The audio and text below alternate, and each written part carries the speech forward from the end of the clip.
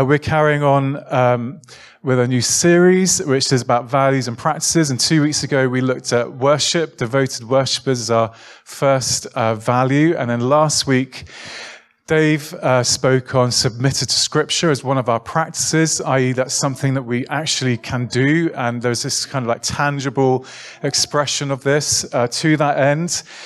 This is the Bible reading plan that some of us are doing in the church. It's over 2 years, and we've printed out some copies. I think somebody said last week, you've only got about a month's worth, nearly a month's worth to catch up with, but you can join in today and just kind of jump on board.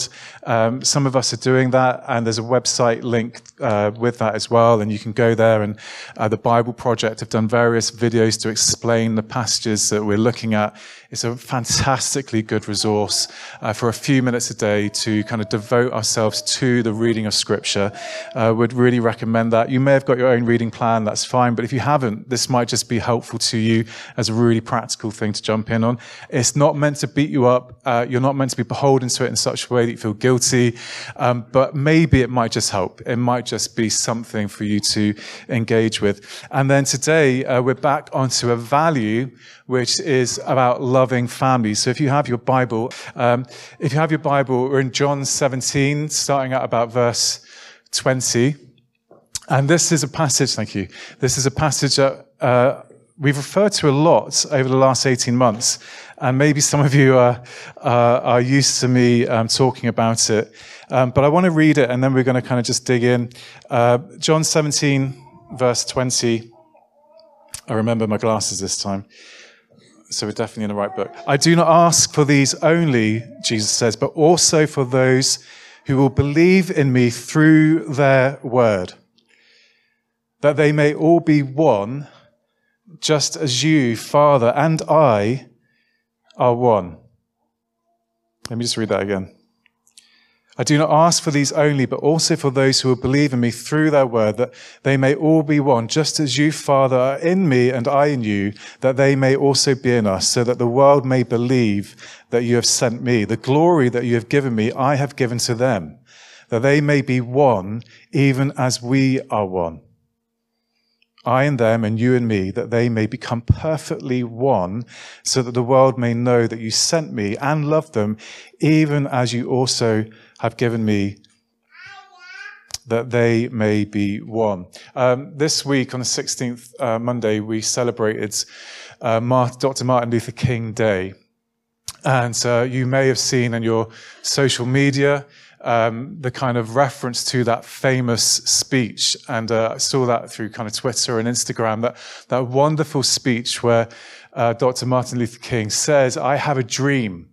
But I didn't know this until literally on Monday afternoon when I was just kind of looking at it, that actually the I have a dream part of his speech wasn't in the plan.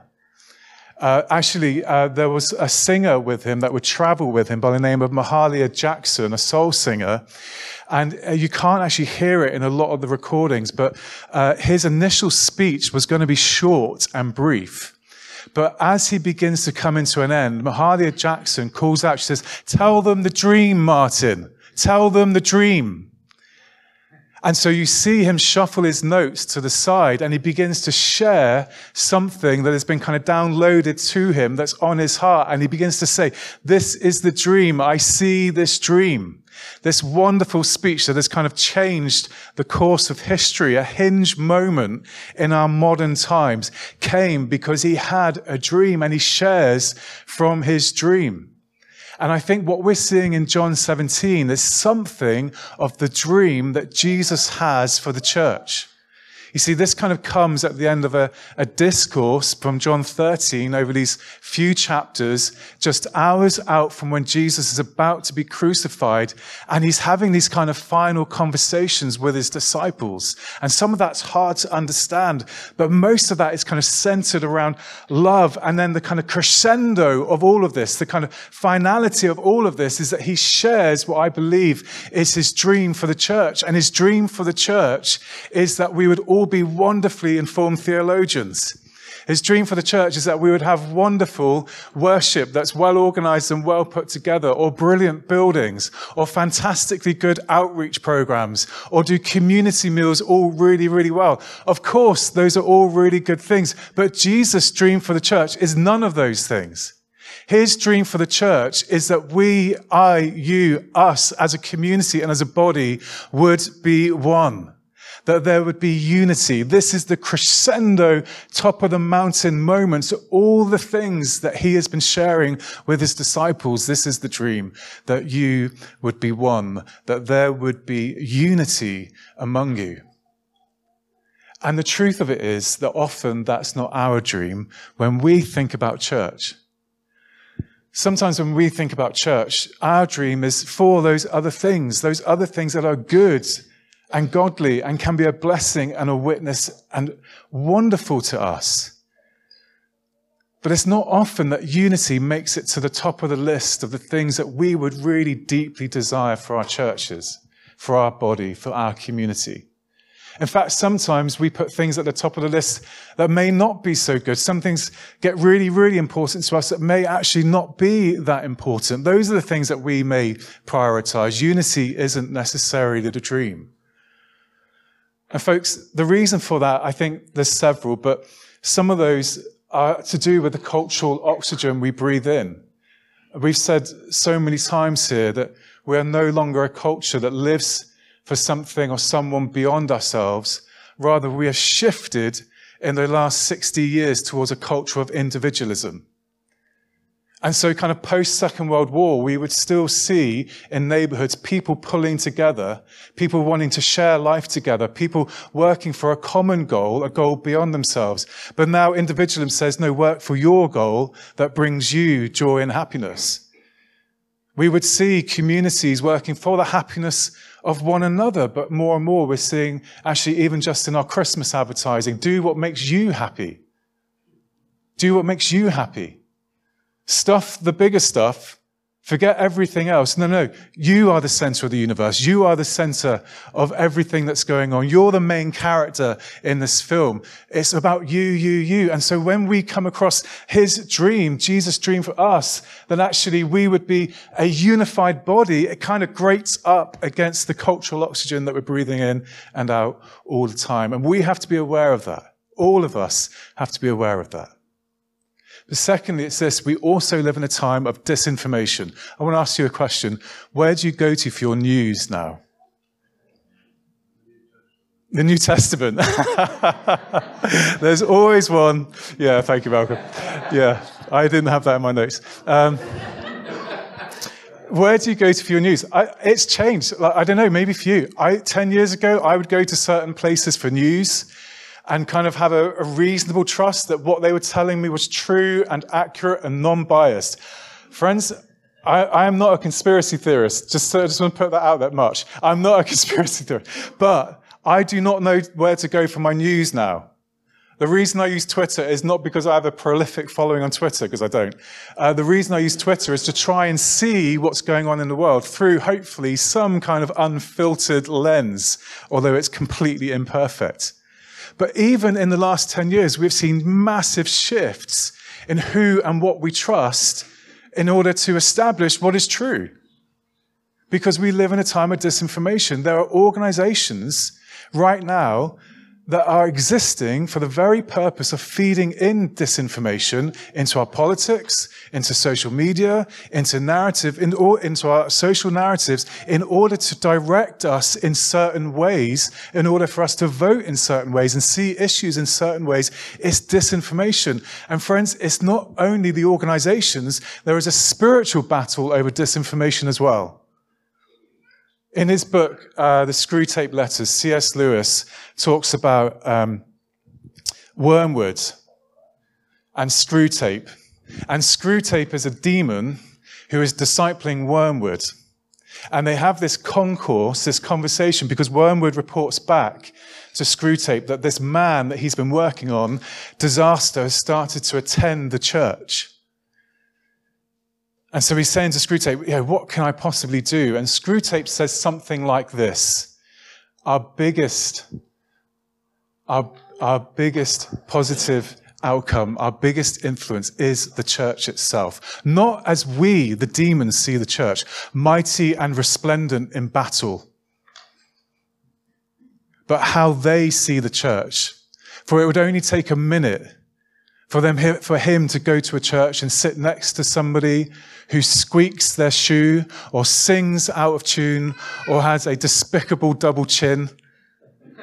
It would only take a minute for that person to begin to think that their faith and their religion is ridiculous when they look at the church as they see it. That's disinformation. That is spiritual battle. That is spiritual warfare that is designed upon all of us, that when we would gather, we would focus on things that may well be true. Some of us do sing out of tune. Some of us do have squeaky shoes. Some of us, anyway. So, those things are true, but the disinformation wants to tell us that tells us, therefore, that the church is ridiculous, that it is powerless, that it is not fit for battle. And so often we get frustrated. And we think, what was all that about? And we go home and we're just going to carry on. We went to church, we took the box, and then we're going to go back to Monday morning and do what we did last Monday. We live in a time of disinformation, and that is designed to twist and perverse unity. And again, friends, all of us have to be aware of this. All of us have to be sensitive to this. If this is Jesus' dream for us, that there would be unity and that we would be one, then we better really start thinking about the tools and weapons that are designed against us that would undermine those things, haven't we? And some of that takes deep reflection. It takes repentance. It takes honesty. But what I can tell you is that all of us are tainted with it in some way. None of us are free of it. And so all of us have a responsibility to understand that. What's also helpful, I think, is to understand, well, what does unity look like? I think sometimes with unity, it can be a bit like describing our favorite restaurant. And sometimes when we're describing our favorite restaurant, it's hard to break it down into its kind of qualitative constituent components. We just have a feel for what our favorite restaurant might be, and it might be the ambience, and sometimes that's difficult to describe, or it may be a particular dish, but there's a whole range of dishes, and sometimes it's about the company and the timing. All of those things can kind of feed into what makes our favorite restaurant. But it is important, I think, with unity, in the same way that we kind of know it when we feel it, and it is felt, and it is sensed, and there is this kind of spiritual dynamic to it. I think we can also use the text to say that there are some clear directive components to unity. Number one is this. Jesus says, when he prays for us, because he's not only praying for the disciples, he says that they would be taught by your word, and that they would be one as you and I are one. So for the disciples to know what that meant, they had to know who God the Father was and who Jesus the Son was. And when in Romans, Paul says that the Holy Spirit has, in the old language, set the love of God abroad in our hearts, or filled our hearts with the love of God, then there had to be some understanding of who the Holy Spirit is. So their unity was built around a sense of truth. And that truth was, this is God, this is the Father, and this is the Son. Friends, without truth, there can be no unity. Without us being unified around the person and nature of the Father and the Son and the Spirit, there can be no unity. The second thing is there was unity in their union with one another, in how they lived out community. And we see this in Acts 2:42. They devoted themselves to the apostles' teaching, and to the fellowship, and to the breaking of bread. And there was no need among them, for they had all things in common. So we know that they were unified around truth, and we know that they were unified around the way in which they related to one another. Romans 12 says we are called to be a living sacrifice. The truth is we lurch towards being more called to being lukewarm. If living sacrifice is literally about putting others before ourselves, if living sacrifice is I am actually passionately devoted to this group of people, if living sacrifice is, I want the best for this person, even when they sing out of tune and they've got squeaky shoes and all of those kind of things, then how can we have unity if actually so many of us lurch towards lukewarm? We do the church thing, we come along, we're nice, we're friendly, we get to know people to a certain degree, but then we go back into our silos. I don't think unity, the dream of Jesus, is realizable in that context. So there was unity around truth, there was unity around community, but there was unity also around mission and purpose. And we see that as the text and the pages and the missionary journeys of Acts unfolds. All of them knew that they were actually existing for something beyond themselves. Jesus says that they would be one as I and the Father are one. Why? For the sake of the world, so that they would know that I came. And the disciples understood this. They didn't form in such a way that would just serve them and that they would have warm, fuzzy feelings. But actually they knew that they were pointed towards a world that didn't yet know the name of Christ. So there was unity in truth. There was unity in the way they related to one another, but there was unity in purpose. And also, unity is not the same as conformity.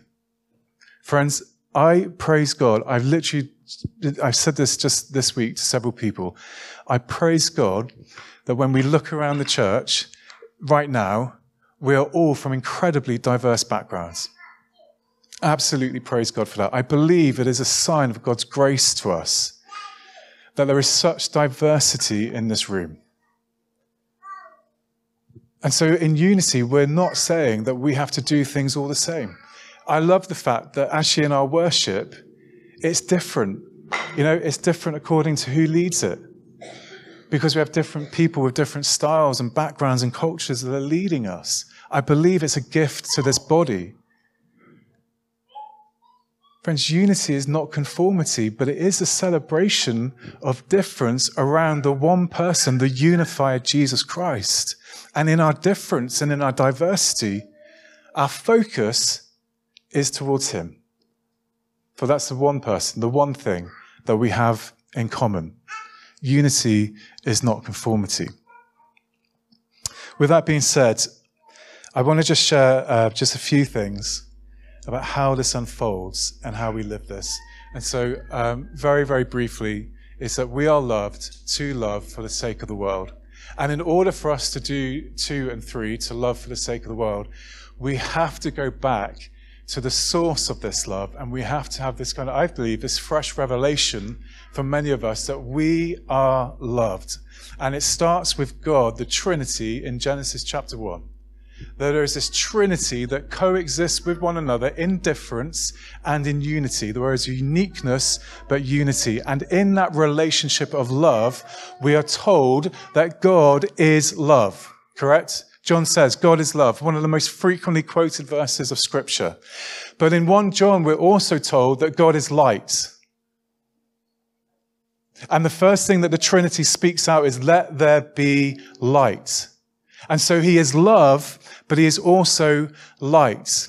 And what we see, just for the sake of time, I'm going to, through the unfold in the Old Testament, is that this love is arced towards redemption. This love is arced towards redemption. Because he is love and because he is light, his love is a holy love that is arced towards meeting people in their repentance so that they would turn to him afresh and anew and know him as Lord and Savior. So when he comes to Abraham, he says, I know this is not working, but there's a plan in place that's going to unfold through you. And we see the threads of this plan through the Exodus story. We see the threads of this plan through the flood. We see it when he says they're going to take their hearts of stones and I'm going to make them flesh and they will know me as their God and I will know them. There's this arc of redemption.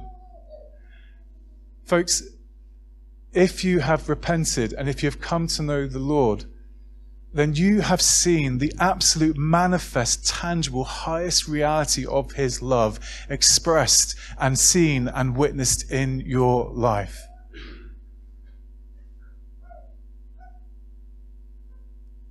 It's interesting to me that when we think about the prodigal son, we see the father acting in love every single day. In love, he is looking for his son every single day. He's peering to the horizon, waiting for his son to return.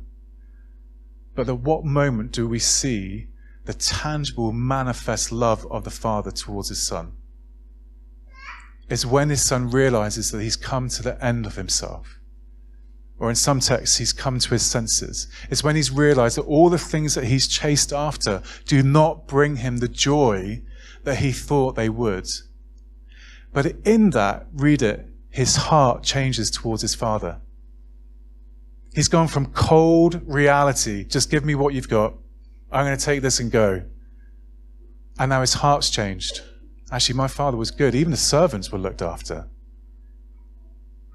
And so as he runs home, the love of the Father is most beautifully seen and witnessed when it collides with the repentance of the Son. And the Father wraps his arms around the Son and brings him back in and says, welcome home. And he puts this ring on his finger and reestablishes his place and identity. Folks, the love that we have received, this redemptive love, is a love that we receive every single day. Every single day when we stray away from our home, when we stray away from our identity as sons and daughters, when we go after other things because we think, well, that will bring me happiness, that will bring me some kind of joy. And when we come to the end of that, and our hearts change again, and we look towards the Father, we see every single day the tangible, beautiful, manifest love that is arced towards our continued redemption. If you know Jesus as Lord and Savior, you have witnessed that in your life. And for many of us, we have to have, I believe, this kind of fresh reality of the love that is tangibly working through us on a day-to-day basis. This God who was light steps into our darkness. This God who is light steps into our darkness with skin and flesh. And the Son comes to be with creation. And we're told that in the beginning of this concourse in John 13, having had 3 years of working with these disciples, walking with these disciples, eating with these disciples, where he's had a front row view, this kind of cinematic screen of sin and brokenness and the thing that is going to take him to the cross in the hours to come. At the beginning of John 13:1, we're told that having come to his own, he loves them until the end. This God who is light, who has this fiery, holy love, who dwells in an inapproachable light, comes into our darkness with creation, is walking with creation for 3 years and sees the brokenness of our state. He sees the fact that we cannot save ourselves. He sees the things that our hearts lurch towards. And even in that, it says, having come to his own, he loves them until the end. I want to tell you something, folks. Your sin this week has not been a surprise to him. The way that you've messed up this week has not been a surprise to him. God the Father is not in heaven thinking, I don't know how we deal with this. I don't know what the plan would be for this. Because we worship a God who absolutely promises for those who love him, he is going to endure until the end. This redeeming love. How does God show his love for us? In that while we were still sinners, Christ died for us. Who is God working good for all the time? For those who love him, he's working good. Philippians 1, one of my favorite passages. I'm confident in this, that he who began a good work in you will bring it to completion. And it is right at the day of our Lord Jesus Christ, and it is right for me to feel this way because you, all of us here, are partakers with him in what? Grace. We are all partakers in grace, both in my imprisonment and my defense of the gospel. Paul says, I'm confident of this, that those of us who have turned towards him in repentance, who have experienced the redeeming arc of his love, where it's been tangibly manifest in us, where the Spirit has set abroad the love of him in our hearts. He said, he will hold you, he will bring it to completion. And the way that we mess up in between is of no great surprise to him. But when we turn in repentance, when we make that journey every single day, where we come back to the Father and we say, I got this wrong. That's the love that we have received, friends. And he says, come here. You're coming home. Not as a slave. You're not coming home on ice. You're not going to be in the corner We don't need to kind of leave you to the side. You're going to come home as a son. Let me put this ring on your finger. We cannot know unity if this reality does not grip our hearts every single day, friends. Every single day. He is confident that he will bring that work to completion because of grace. Because of grace. And if you know the Lord, if he's your Lord and Savior, you will know what it's like to come to the end of yourself and to think, yeah, this isn't working. This isn't going in the direction that I thought it would. And to receive his embrace afresh. Just want to stop there. Some of you are struggling with this, and I saw Terry gave me a word a couple of weeks ago when we were talking about worship. And we were talking about Zephaniah. And in Zephaniah it says that he sings and rejoices over us. And if you remember, we were saying that the kind of Hebrew meaning of that is this like spinning top, you know, these kind of things. I think they've stopped making them because they were like made out of lead and probably very poisonous. But there was these kind of things in the 70s and 80s. Any of you are under 40 are looking at me like I'm from a different planet. But there really was these things, and you press them and they would spin and spin and spin and spin. And so there's this sense that when God is kind of connecting with us and when he thinks of us, that he literally spins. That the Hebrew for that is he's spinning almost out of control, and there are whoops of joy as he does so. That's the picture of the way that the Father feels about us and towards us and for us. And the reality is that even as I'm saying that, that's landing on very, very dry ground for some of us. And I just want to, let's just take a second to pray. Take a second to pray. Put a hand over your heart. If you'd like to, you don't have to.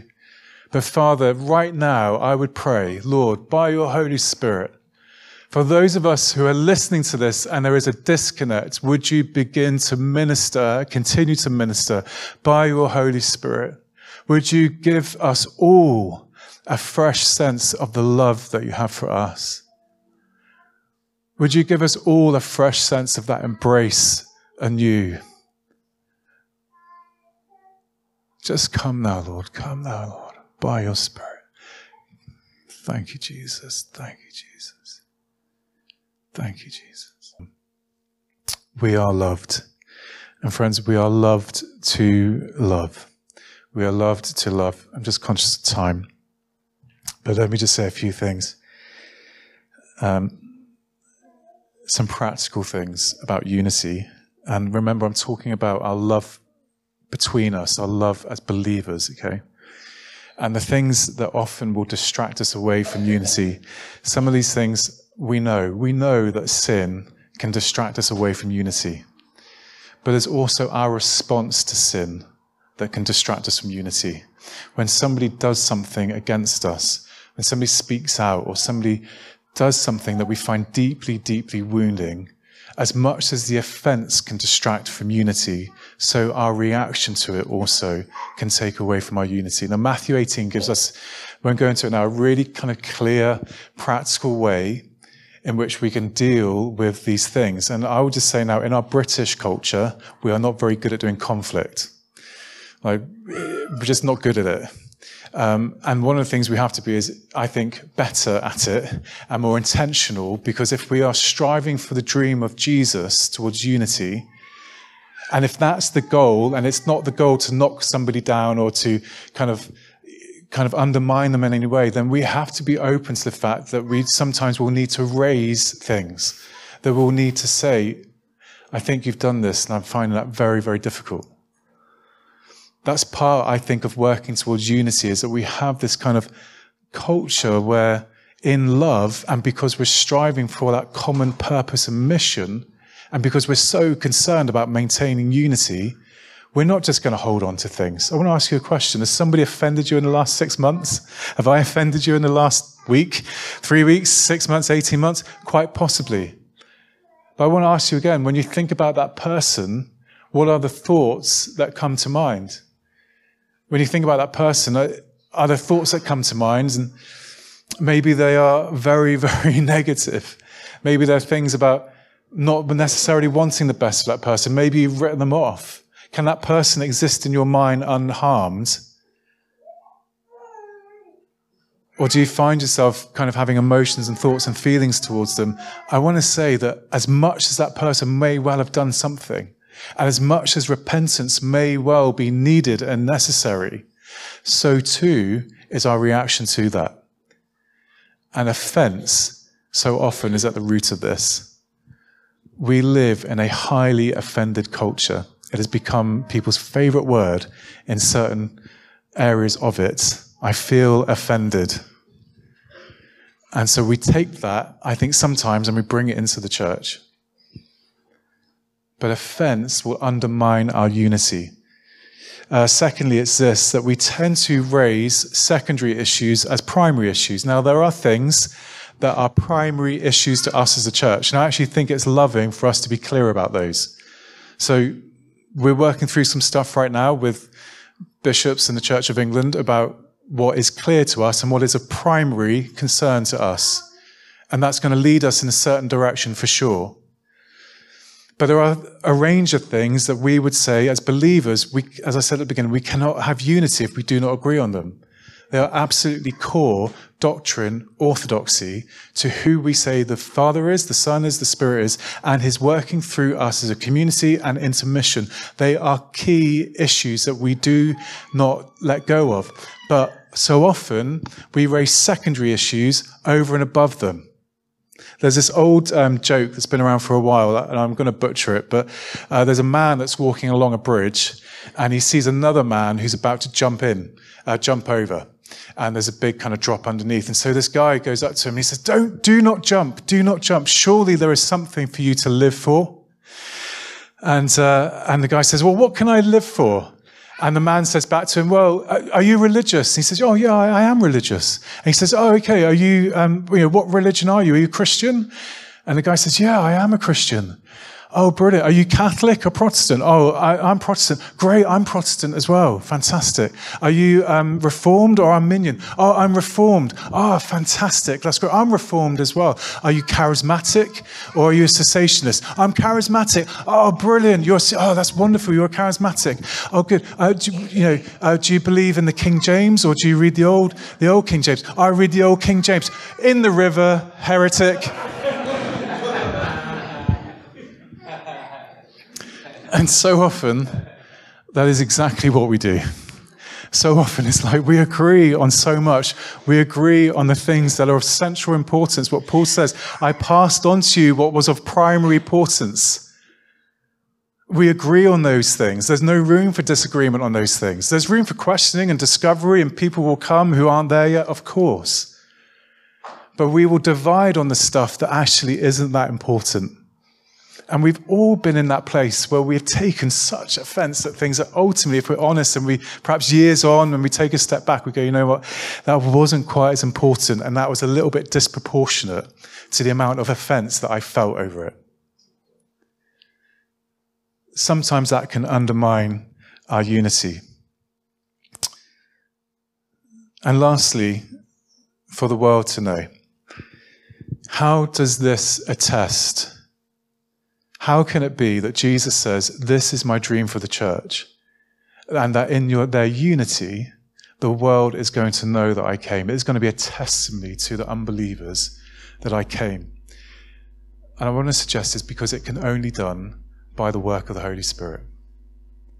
I am not aware of any other groups across 2,000 years that have stuck together through thick and thin. And in their love for one another, they have continued on in their gospel witness to Christ. And that this movement that begins with 12 disciples, who were not the people that you would start a religious movement with by any means whatsoever, that this thing kind of gets lit by the Spirit and it begins to spread through that world. It's because it was a work of the Spirit. And friends, our unity is not possible aside from the work of the Holy Spirit. I met somebody this week, and I only literally just remembered this morning. Our boiler went, I don't know, when was it on? Wednesday night, it just started gushing water. And he's like, oh, great, it's 10:30 at night and it's really cold and there's water gushing. So anyway, we called a plumber, and the plumber came the following day, which is great, a really good guy. And he left for an hour and left us with the apprentice. It was just me and this apprentice. It was a bit awkward because he didn't know what to do. He didn't realize that his mate had gone to get this part. So we're just chatting, and a really nice young guy. And he said, oh, what do you do for a job? Which is always an easy in. And I said, well, actually, I'm a church pastor. And he said, oh, are you? He said, I would love to know what you think about the divinity of Christ. Exactly, word for word what he said. You know when you're thinking, oh, I'm not actually ready for that conversation right now. I was just in a different headspace. And I said, well, why don't you tell me what you think? Yeah, clever. Why don't you tell me what you think about the divinity of Christ? Not my first rodeo, sunshine. And so he says, well, I'm actually a Muslim. And he said, and my mum's a Muslim. And since we moved here from Uganda, I've been following in that way. And I find it very, very difficult to see Jesus as anybody else other than a prophet. He said, but what do you think? What do you think? And friends, I want to tell you, I'm actually quite happy with myself. I resisted the temptation to reel out my biblical qualifications and start telling him about all the things I know about Islam and Christianity and the particularity of Jesus and his divinity and all those things. I wish I could tell you that was true, but it was a fluke, or maybe it was the Holy Spirit. What was really interesting was I began to tell him about us. I began to tell him about you. And so I began to tell him that actually we've got people in our church from Uganda. And he said, really? You got people in your church from Uganda? I said, yeah. We got people in our church from Nigeria and Ghana. Really? Yeah, and from the Caribbean, and from Eastern Europe, and Asia. He said, are you serious? I said, yeah. He said, so if I came to your church, would I stand out? I said, not at all. You would not stand out at all. He said, but how does everybody get on? I said, it's amazing. We just love one another. I said, it's not perfect. We fall out quite a lot. I said, Dave, who's my associate minister, we see differently on so many things. He's a vegan. I'm not. He likes rugby. I like the proper, beautiful game. And honestly, there are things that he believes about the Bible. I find about certain things we don't agree on. You would have seen that when we did the Q&A. Tithing, that was a big thing, wasn't it, a few months ago? We don't quite see eye to eye on that. And I said, I said, but it's really weird. I said, we really for each other. We really love one another. I said, and actually, it's the same in all of our church. Some of our church have been there since it started 22 years ago. Some of our church have come in the last 3 weeks. But one of the things, going back to what I said at the beginning, is that so often people will comment on the sense of togetherness that we have here, the sense of love that we have for one another. And he said, I think I might want to come to your church. Now, I don't think he would have said that if I'd have said, well, let me get the Bible out. As much, friends, don't hear me wrong, as much as I am submitted to the Bible. But I don't think he'd had the same reaction if I just tried to tell him what I know. And it's almost like the words that Jesus uses in John 17 are true. It's almost like that when he heard something of our unity, that we're not all the same, but there is unity in this room. I saw a light go on in him. That's the Spirit. That's the Holy Spirit at work. Only the Spirit can do that. Only the Spirit can do that. And for the first time, over many, many years, because I would have done the other thing, I would have invited him to Alpha. I would have tried to get him around for dinner. I would have tried to feed him. I would have tried to do something. But just talking about us as a body, something came on inside of him. Something switched on. Friends, the stakes for this are so high. The stakes for this are so high. There's this famous quote, and I'm going to butcher it, but it's something like, if you want to create seafarers, don't tell them how to build boats, but give them a love for the ocean. Give them a love for the ocean. And so often in church life, we talk about the sea, the mission, the community, but we're preoccupied on building the boats. So we get preoccupied in the detail. We get preoccupied in the programs. We need those things. We need those things. But actually, what has to drive those things is a love for the community. The love that we have for one another, the love that we have in this place, our love as we are unified with the Father. That's what drives all the other stuff. And it is not our ambition here at Oakley that people would join simply just to serve and give. Like, serving and giving is wonderful. There is something sacred about it. But what has to drive our serving and giving is our unity with him, our unity with one another, and our love and our desire for that unity to spill out into that place. So we don't get preoccupied with the boats, but we have a love for the ocean. We have a love for the ocean. And it just seems to me that when Jesus says this, it was not advisory. It was not if you want to do this, you can. Rather, it was the ultimate dream that he would have for each expression of those who would turn to him and call him Lord and Savior. If we stripped everything else away, if suddenly we were in a different context where there was persecution, where we couldn't meet freely like this, if we took away all of the blessings that we have in buildings and this wonderful worship that we have and all this stuff, and kids working, if we took all those things away, would we have that one thing that Jesus says is his dream for us? Because if we did, we'd be fine. If we did, the world will know. If we did, people will still come to him. Amen.